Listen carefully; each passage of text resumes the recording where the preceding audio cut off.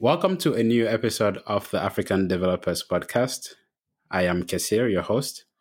My guest today is Xavier Kirk Agbenyega.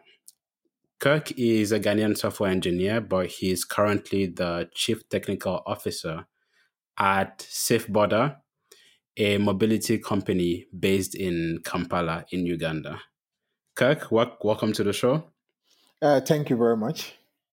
Yeah, it's been a while. I think the last time we met was in Accra, in Ghana, about almost 2 years ago. Because Yeah, I think it's yeah, almost 2 years ago. Yeah, Dev Congress meetup. great. Yep, Dev Congress meetup. Great to have you on the show. So tell us about yourself. I'm a software developer. So I've been doing software for I think for now about 7 years now, actively professionally. Um, so I started doing software in from university. I knew after college I realized I love computers. But I didn't know anything about software development until I entered the university and I decided to do computer science. Um, so when I discovered software engineering, uh, I I fell in love with it. So that was the only thing I knew and I wanted to really do. So so that's what I've been doing since then. And I started by running my own startups back in school. Um, and then currently, as you introduced in the beginning, I'm the CTO of Safe Border Mobility Company, based in Kampala, but we have other offices as well.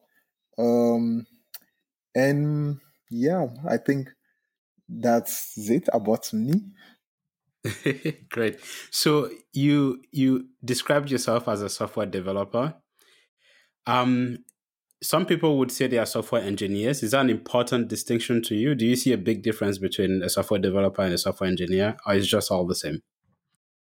I think it's just all the same. It's just mostly I say it's a play on words. I mean, if you want to sound Yeah. so smart, if you're applying Yep. for those who work, what's the name? How do you call it in different countries and have to get visa and work permits? I think you rather go with software engineer Yeah. because It it sounds sounds more yeah impressive. yeah.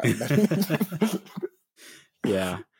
Cool. So you're currently the CTO at SafeBorder, which means you lead the engineering team. Can you tell us more about SafeBorder? SafeBorder is a mobility company based in started in Kampala. Currently, we are in Kampala, in Nairobi, and planning to expand to other cities across different countries in Africa. But we deal in only motorcycles. So in East Africa, or maybe let me say Kampala in Nairobi, they call it Boda. Call it. So that's where the name came from. Is a play on the word Boda Boda, which how that's how they call bikes, the motorcycle taxi, which is the most popular transport here in the city in Kampala or Uganda as a whole, if I may say that. So Safe Mm-hmm. Border basically came just to started on like to make it safer because it's the most used, but kind of at some points the most dangerous form of transportation in the country because people don't wear helmets. People, there's nothing safe about it. The regular border because they jump traffic. They don't respect traffic regulations. So Safe Border came to make it more safe. So by training, so we train the border guys, and then they become safe borders. They go through training. We provide passenger helmets for them with hairnets. They go through first aid training, like different form of trainings, just to be safe and to respect traffic regulations as well. So that's what we do as Safe Border, and we started as basically just that, and as a service with no application, nothing. We just a call center. If you want a safer option, you call the call center and we give you one. At some point, we decided to build an app to automate the process, and that's what happened, and that's where we are currently, and we are all over the city. Uh, if you come to Kampala, you see we the orange. They are very orange. You see them in the all over the city in Kampala, in Nairobi as well. Hmm. So that's Safe Border. So, so your main value proposition there is safety. Yes, so safety, and then I see. also on top of that, I mean, it's the livelihood of most of these guys. That's what they do, and but then we've actually beyond safety, we try to uh, make it easier for everyone as well. So let's say we train the border, the safe borders in terms of fintechs, like things to do, how to spend their money, how to save their money, and also help them get access to things like loans, insurance, um and things your regular border or bike rider would never know. So we give them other values apart from just the safety. On top of that, we try to always come up with uh, other ways of improving their livelihood. That's quite impressive, and it's part of a trend that I'm noticing where you provide a core service, but then you start to learn more and more about your customers, and you realize all the other opportunities. You mentioned loans, for example.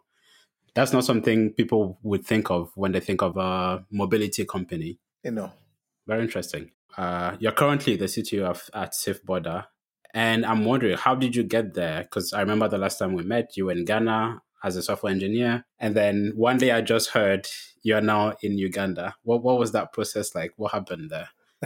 so I think at some point, almost 3 years ago, so I decided to. So before I joined SafeBoard, I've never been a full-time employee of any company. So either I'm running my own startup or consultancy, like doing consultancy work or independent contracting for other companies. So I had this startup, Abaki. So we were running Abaki, and then at some point, different things happened. We decided to just, okay, at this point, it's not really working to just shut it down. How did you decide that the startup that you were working on is no longer viable, that you wanted to move on? What went into that decision process? What we were trying to really do was we were basically like engineers trying to build software, and that's all we know. That's what we wanted to do. So it's a actually a technical startup. What we were our value proposition is we want to build solutions for people who have ideas and they have some funding or they have some money, but they don't have they can't afford to hire engineers or get good engineers to build the product for them. So we come in, we build the product for you, and then maybe help you hire people to continue building the product for you. But at some point we realize, okay, it's not just, I mean, the hard truth is not just about writing code or being a good engineer, the business aspect of it, learning to work with other people, learning to talk to people, learning to do other things. So that aspect of it didn't really work well. So we had a client and we had so many issues. And, what we were really thinking is, okay, we want to build a software and don't don't disturb us that much. All we were trying to do is build a software for you. You handle your business. But there are so many things we realize, okay, it's not as we expected. It's not how people see things. And that wasn't we just basically sat down, evaluated what we are doing, and realized, okay, this is what we are lacking. Maybe we might give it a go at some point, but at this point in time, let's just see and work with other companies and see what they offer or what are the other things they do. So we can maybe at some point in time, maybe in the future, if we want to do this, we can we might have learned a lot. Especially for me, as I said, I've never worked full time for any other company. I see. Okay. So you decided that that wasn't worth it. And so what did you move on to next? So I mean, after that, that's when I started looking for a job. So basically, I was looking elsewhere. Just so I went, updated my AngelList profile, my LinkedIn profile, updated my CV, and started looking for a job. So um, whilst there, the then product manager at SafeBorder reached out to me on AngelList, saw my profile and reached out to me. So we started talking. So and then I liked the idea. I've seen them before on CNN like some time ago, but I didn't really. pay that very much attention to it. So I like the idea. He pitched it to me, so I went through the interview process, and within 2 weeks, I was in Kampala. Yes, okay, let me just give this a go. So that's when I moved. Later on, we're going to talk more about your transition and then how difficult or easy it was. But I'm curious, as a CTO, what are your main responsibilities? So, what's your typical day like? So I mean, as a CTO, I have basically what I do is to make sure I have a team that is good, technically good enough to deliver. So and then make sure I find the best. I help get the best talent as well for the company, and also have make help in making the decisions on how so how we are going to build. So when we come up with features, products to build, how we are going to go about it, what are the best people to build these products, and also the operational and the culture aspect of it. Like, okay, we are a very diverse team. So how do they work together? How do I have to make sure they have whatever they need? People respect each other. People understand what they need to do as engineers. So my day to day kind of spend it mostly attending, let's say, meetings. I don't, even though I try as much as possible to reduce the number of meetings I attend, but I have to have go for management meetings, explains or try to always explain how we are building features or products and what is lacking, what we need, and the direction of the company, whether it's feasible. Some things are feasible. Uh, what we need to do in terms of the engineering aspects of it, how we are going to do that, like making those decisions, and also constantly talking with having conversations with the team, and like making them know, okay, this is what you need to build, and this is how you have to go about it. And if there's a decision that needs to be made, sometimes people have different opinions on what needs to be built. I I should be in the position to say, okay, what, let's go with this, because a decision needs to be made, and also leadership of the team, making sure that every team has have the right leadership, and it's very structured. So before we started recording, you were telling me that you have three engineering offices. So one in Kampala, one in Nairobi, and then one in Barcelona in Spain. Yes. Are they so you are the CTO for all these three offices, right? Yes. Are there any specific challenges that come with having to manage two extra locations? So having to manage a remote team. Definitely challenges. So one is the distance. I mean, you don't have everyone in a room. So actually, we grew up to we ended up having we started with only Kampala office, which had only at some point had only 6 engineers, 6 or 7 engineers, and then within the last five, like let me say 5 to 4 months, we've actually increased the size of the team from those 6 engineers to over 30 engineers now. So that's when we opened up. We had those spaces, the Nairobi space, and then the Spanish one in Barcelona. Yeah, the challenge, as I said first, I mean, you have the communication. You have to make sure you have good teams can communicate with each other because they are cross-functional teams. Um, we don't have offices working on different things. So you have teams that span across all the 3 offices, and they need to have communicate every day. And also, I need to communicate with people, and you don't see people. You need to be in that constant. You have to make sure they are mostly aligned with the business, because the headquarters of the business, like the main thing, is in Kampala.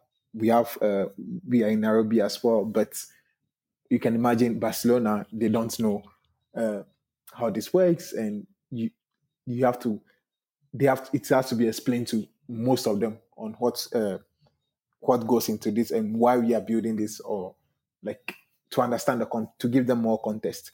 And also, just apart from if they being different location, one thing is these are people coming from different countries, very different countries, different backgrounds. So the differences in terms of culture, like people need to understand each other, because it's not like we have only Ugandans in the team, or people from Nairobi, or people from we have people from different countries like Colombia, Venezuela. Uh, you mentioned is Spain. We have different people from different backgrounds, and you have to always make sure people don't misinterpret what others are saying. Context. So those are some of the challenges. It's still very early stage, and we are trying as much as possible to make sure we bridge some of these gaps, and people so that people can work together as smoothly as possible. Cool. So, as a software engineer myself, I am very curious. What is the technology stack at SafeBorder? What technologies do you use? So to give you a history of SafeBoard a bit, and then you can know the stack. So, uh, just about like I think around 2016, ending of 2016, that's when we decided to kind of automate everything. That's when I joined the company as well.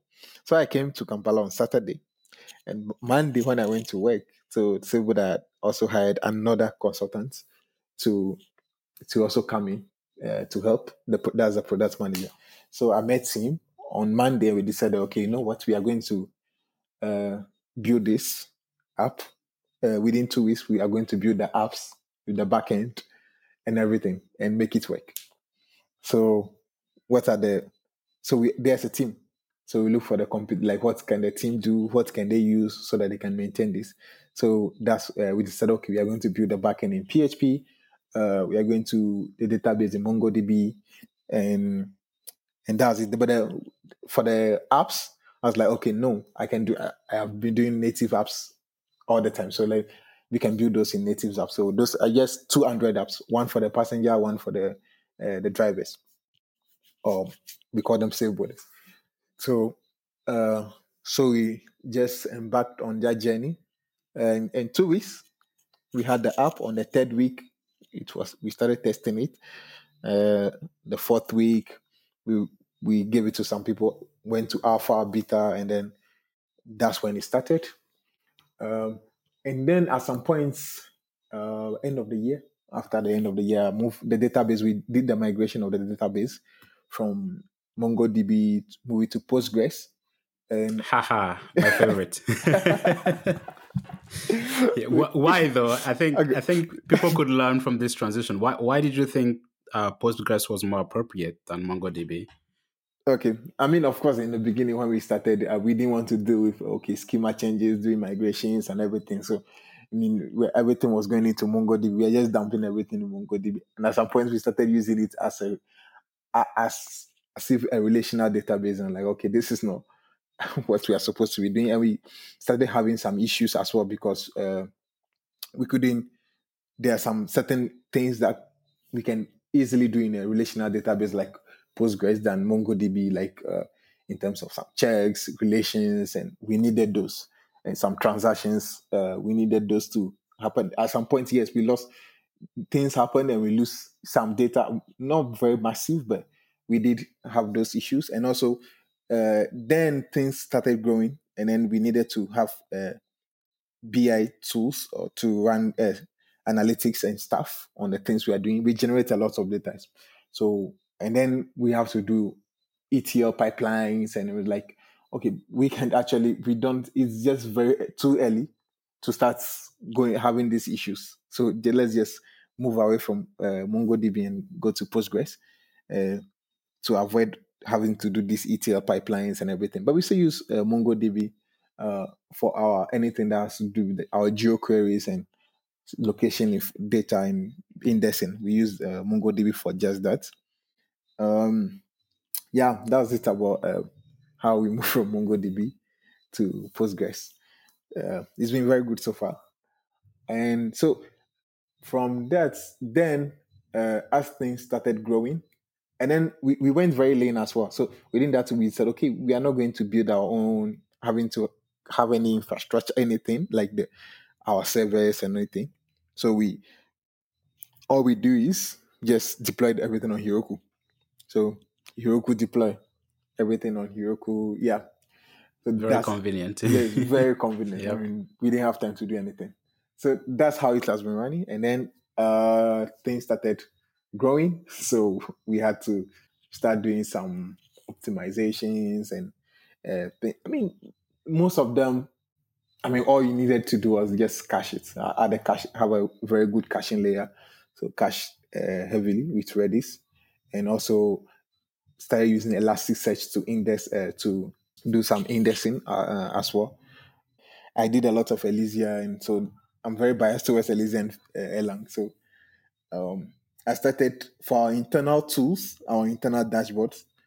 They were built in Elysia. So and then at that point, I started hiring a Elysia developer. We hired one, and then he started working on those systems internally. And then at this point, at some point, we started building other services. So in Elysia, so we just moving to microservices architecture. What attracted you to Elixir? Yes. So what attracted me to Elysia? So for me, I like before I had so much time to think out things to learn uh, interesting languages. So started by doing Lisp and did different variants of Lisp like Scheme and learned Haskell. I was very much interested in functional programming languages, and then I read about Erlang before, but never really learned it. And then I met my former co-founder Yao, and then he told me about. So he has been doing Erlang, and he told me about Elysia. That time Elysia is selling 0. Not version 1 has not even yet been released yet.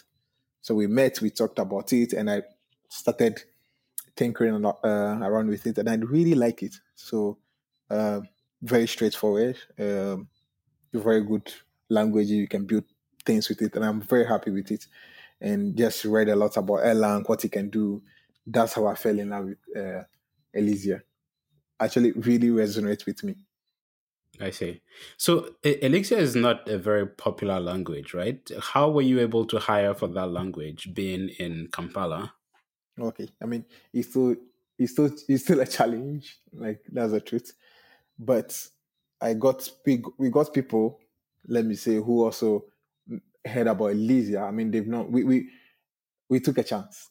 They've not built any production systems in Elysia to or have any huge track record using Elysia in production, but they are just people who also learned Elysia and started doing playing around with it and building their own personal projects or other minor systems in it.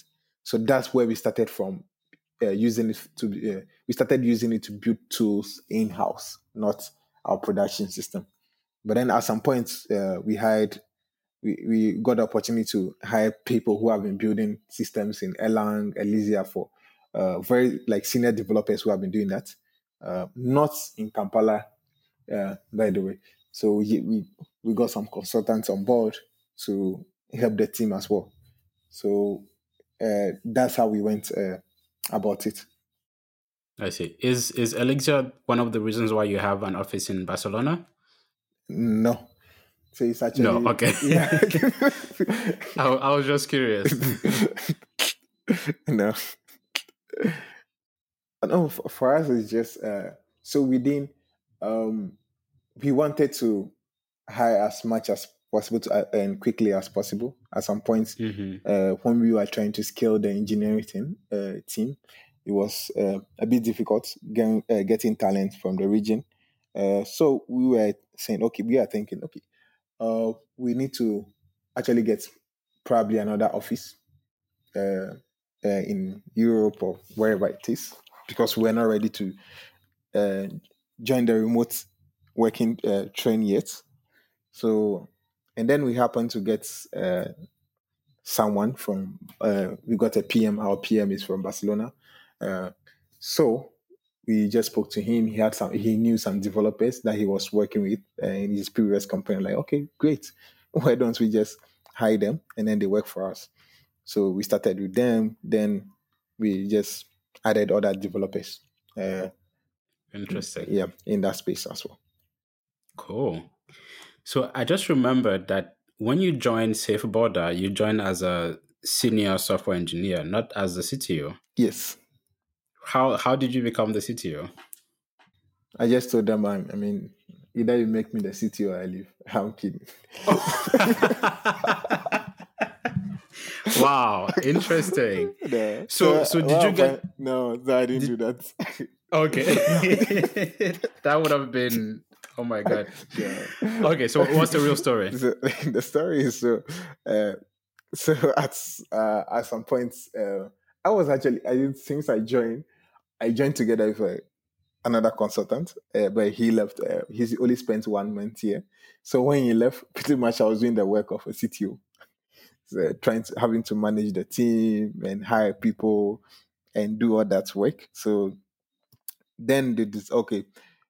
Then the business decided, okay, why don't we just be the interim CTO as we try to, Make it official. yeah.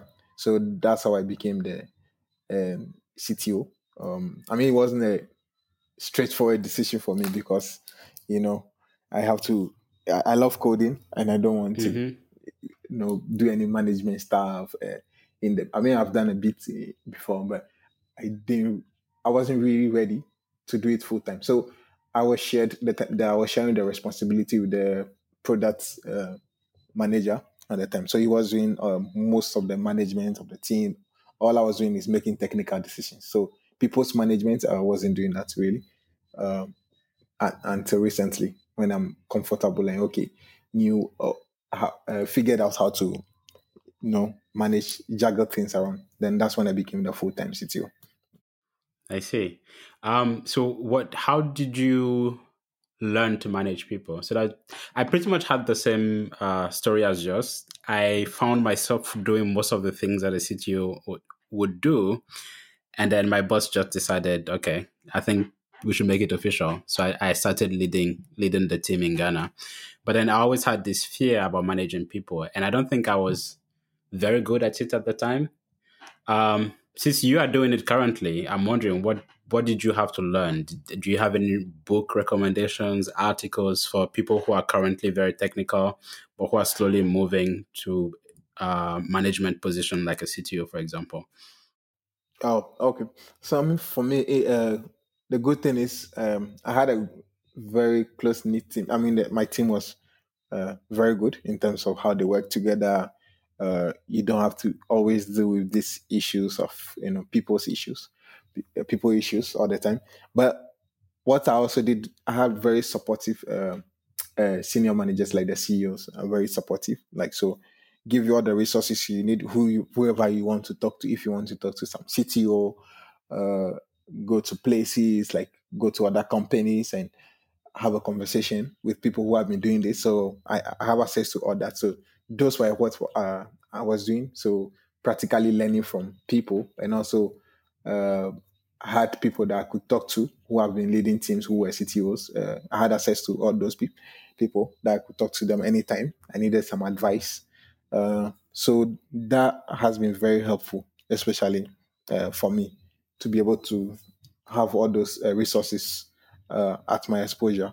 So I use them whenever I want to, and also, just um, try to read about how to manage people as well.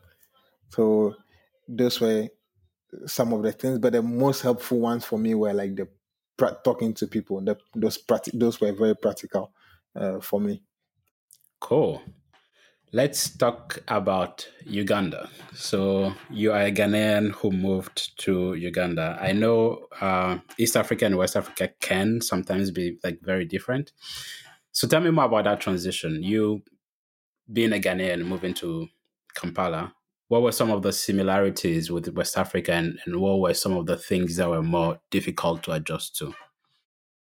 So for Uganda and Ghana, I mean they are pretty much similar. So people are more. I mean, yes, Ugandans are more laid back, but it's kind of like that vibe you feel like in Ghana. I mean, Ghana people are also laid back, but Uganda is more laid back.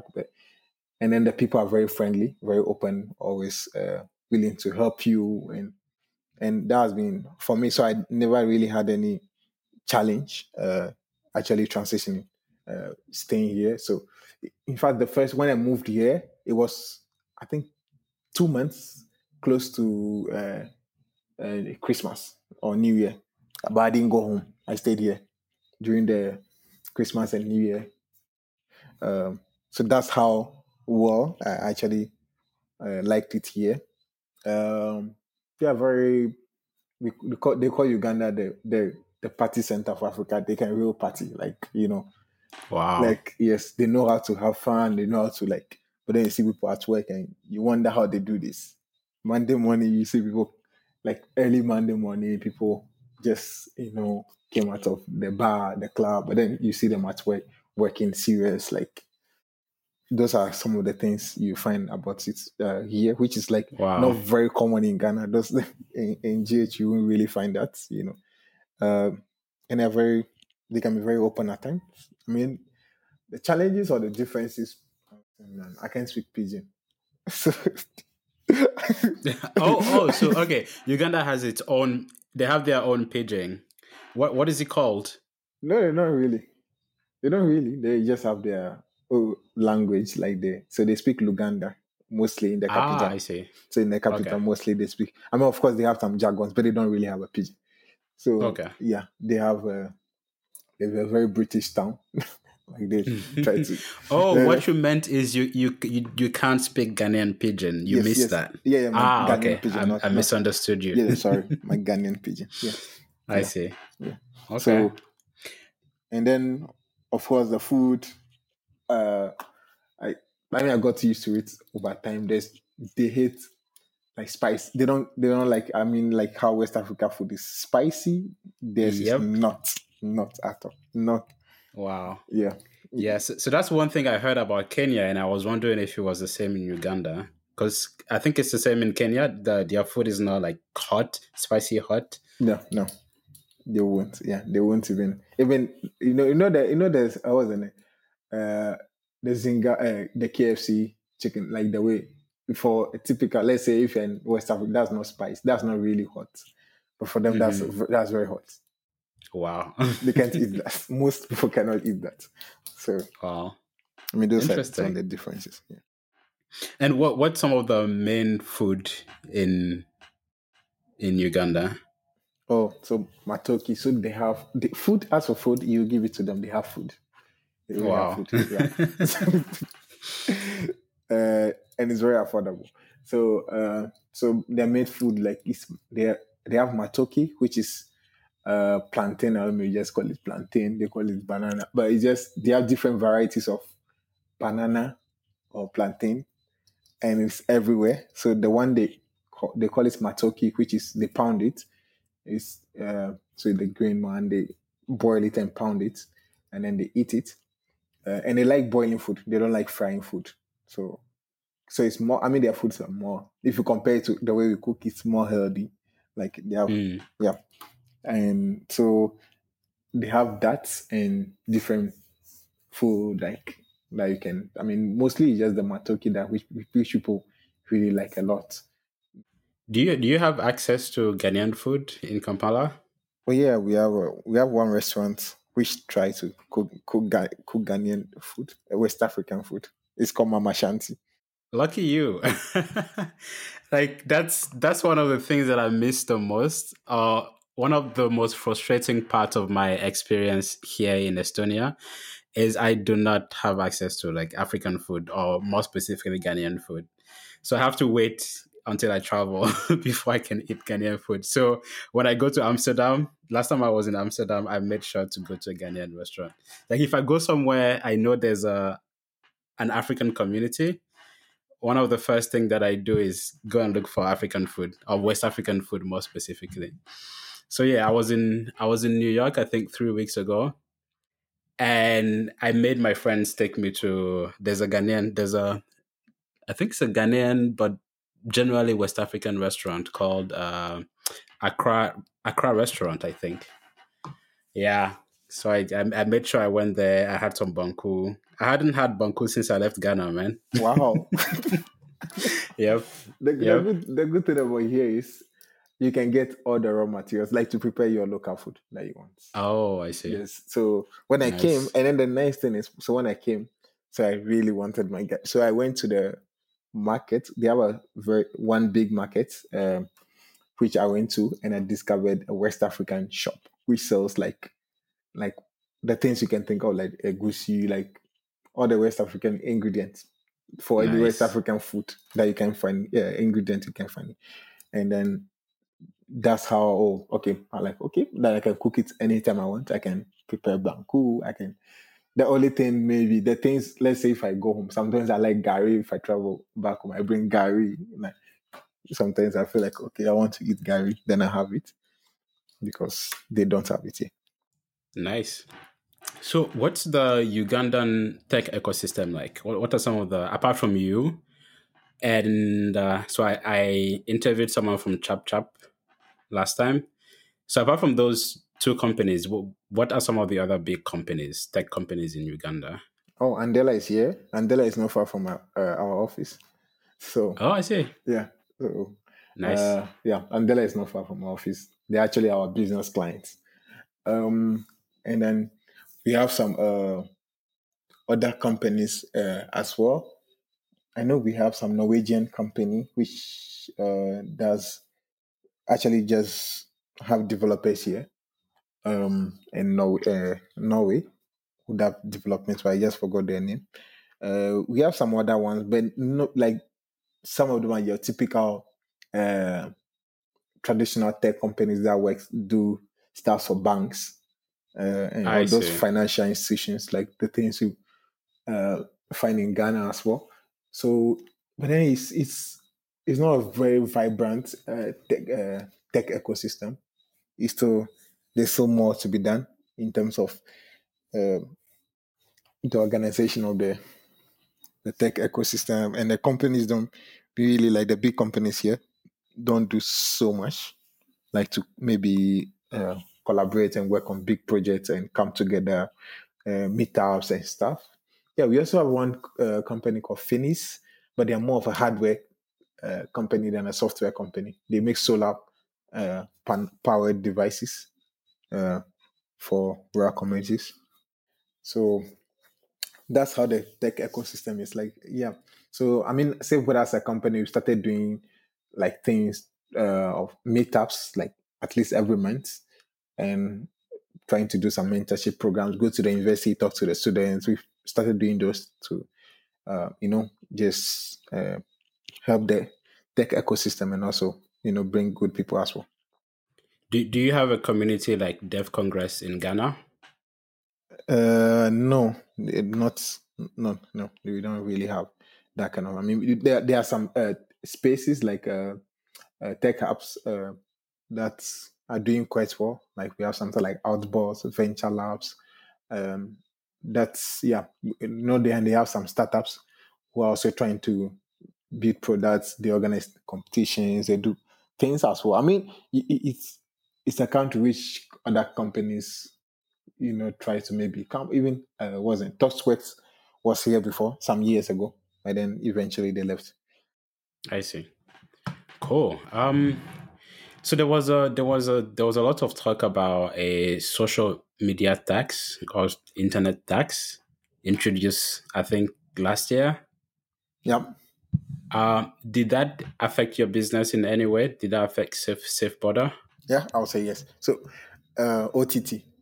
So so the social media taxes. I mean, you have to access any social media platform. You have to pay tax, and then it affects push notifications as well.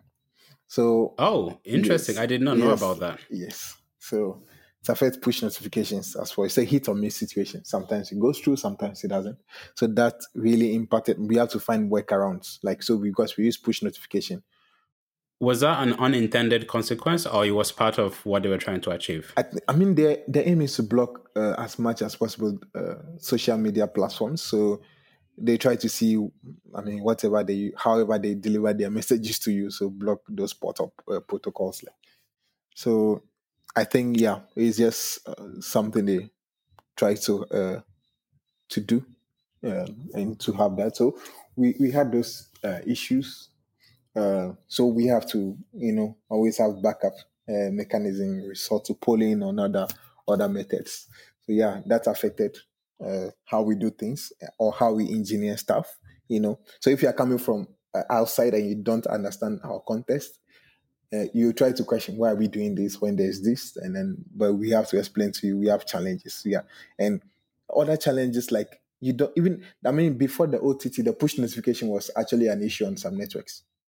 You don't get push notifications on those networks. So even let's say it affects all apps. Let's say if you're using other apps that use push notification to push messages to you, you will not receive push notification unless you're on maybe some Wi-Fi networks mostly, or maybe you're using VPN. Then you might. Interesting. Cool. So what are some technologies that you've heard about recently that you're very excited about? Elysee. No, no, you've been using Elixir for maybe the past 2 or 3 years. So okay, aside from Elixir, what else are you excited about? And it doesn't have to be a programming language, just anything in general. Yes, yes. So I mean, some of the things I'm excited about. So something like Terraform. Uh, so I've tried Terraform before. It's an orchestra like you want to, instead of doing things on AWS manually, just automate it, and just you're programming your infrastructure. So it's really interesting, and I've tried that some years some months back and use it to experiment, to build some systems like our monitoring services, and I really like it. And also, I like following like for languages. I like following like not known and let me say sometimes weird languages. So things like Idris. So Idris is a like a type language. So kind of trying to follow it and see what Idris is a purely type driven development. And I follow it to see what they are doing. Um, so I mean the thing about being what's the name? Someone who just not have a being yourself and doing your own stuff and having to work for a company and lead teams, you hardly get too excited about new technologies because if you have something that's working, you need to keep it up, make sure it's working. Yeah. So yeah, I do. Apart from that, I mean, I do look at other things and see, okay, what's happening in those spaces and what's now things I'm interested in. My interests have shifted from just maybe looking at anything else to looking at things that affect the work I do. For languages, I also look at Rust to see, okay, what is Rust doing? What are the Mm-hmm. things they are doing? Um, and also look at things that relate to, let's say, anything that is geo related, like libraries, open source projects that have to do with anything that has to do with location, storing, querying, and all that. So I'm quite excited about those as well. And I'm excited about Finis Live View. So Finis framework is the framework for Elysia, and they have Mm-hmm. a new feature coming up, which is Live View. So which is kind of you can do away with JavaScript Oh. and everything. People have started experimenting with it. People have built games like what's the name? Flappy Bird, and purely in the browser without any JavaScript, but just But does it transpile to JavaScript at the end of the day? no, Because that's the only language the browser no, understands. no. So To it what? just no. WebAssembly? So no. So what it does is it Wow. just yeah. So it uses sockets to just communicate, and then with the what. So you just write your code in Elysia, and then the Finis framework has a very good sockets system, and then that it's distributed, it's highly concurrent, so it updates the browser as fast as possible. So that's how it works. No JavaScript anywhere. It doesn't transport, like it doesn't like there's no JavaScript under the hood or doing anything. Yeah, That's very interesting. I have yeah, to look into that. yeah. And also last time I know what's the name. Silent Work used to talk a lot about Svet. Is that how they call it? Silent Work, who In is Dev, so Silent Work in Dev Congress. Um, used to talk a lot about this framework, some JavaScript framework, or is this Svelte or how they call it? Svelte, yeah. Yeah. So I watched a talk on it on their new, and it's very kind of interesting. So I don't do JavaScript stuff, or mostly a backend. But I was just intrigued on what they are trying to do in that space as well. Cool. I'm just looking up Silent Works full name so I can mention Smith, it. say Andrew Because Smith. I keep forgetting Andrew Smith. Andrew Okay. Smith, Andrew So yeah, Smith. so Yes. Silent Works is Andrew Smith. So his Silent Works on Twitter. His real name is Andrew Smith. Yeah. Yeah, Cool. I also kept trying to remember the name. What next? So what do you do when you're not writing software? What are your hobbies? When I'm not writing software, sometimes I try to maybe play games, or do a bit of traveling, not a lot. I mean, trying to A bit travel of around, what? traveling, trying to Oh, see. traveling. I see. Yeah, but not so much. I don't really travel. I'm trying to do very well. Like let's say this year, and go to places, and I can't be here and not been to all the countries or all the towns, and those are the things I want to do as well. I mean, when I have so much time. But apart from that, also try to look at other things that are happening apart from just uh, code, like follow other things or other developments, or let's say look at impact projects. So I used to work with, let's say, an NGO. I mean, it's still related to computers, but we're just training kids on what to do, how to, use the computer. Basically, it was a mobile school. So sometimes, if I get time, whenever I get the time, I try to look at how I can maybe revive that. So look at other things, other projects, or people who are trying to do things like that, and how they are going about it.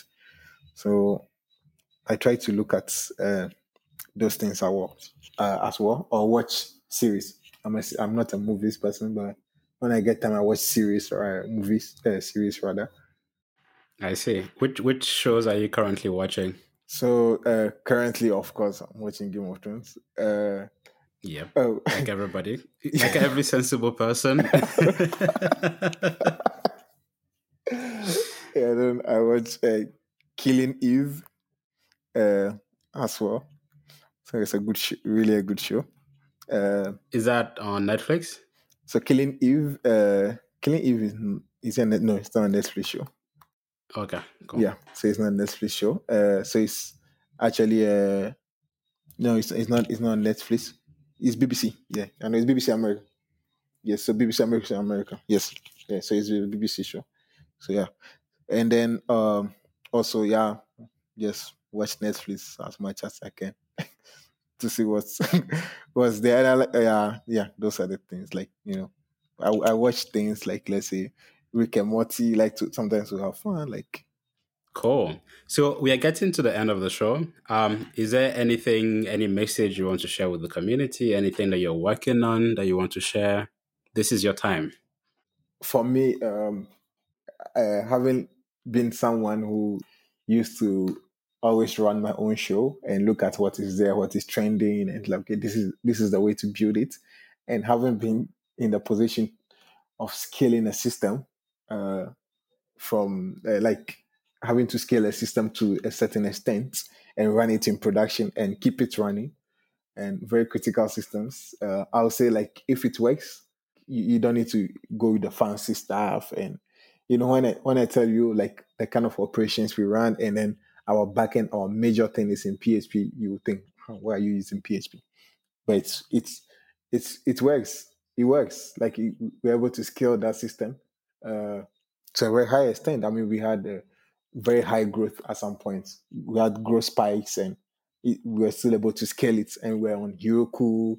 We're not using any fancy stuff like spin up. Was an EC2 containers and orchestration, nothing like containers. No, it works. So I mean, I know sometimes maybe we go to forums and we talk and we say, okay, yeah, no, this is why we're doing this like this. Use this. Why are you not writing it Rust? Why are you not using Go? Why are you not doing this and that?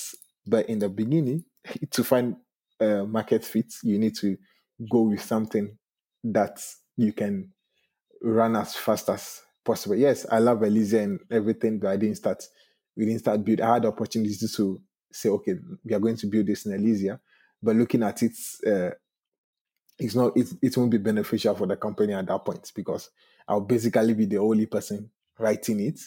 And if things go wrong, that's not advisable. In PHP, it's easy to get PHP developers, people to, you know. So don't read things in forums or go and read some Hacker News articles and think, oh, okay, I need to start doing microservices and I need to start using Kubernetes. I need to start doing this. No, uh, use whatever you find very easy and it works for you. Yep, I totally agree.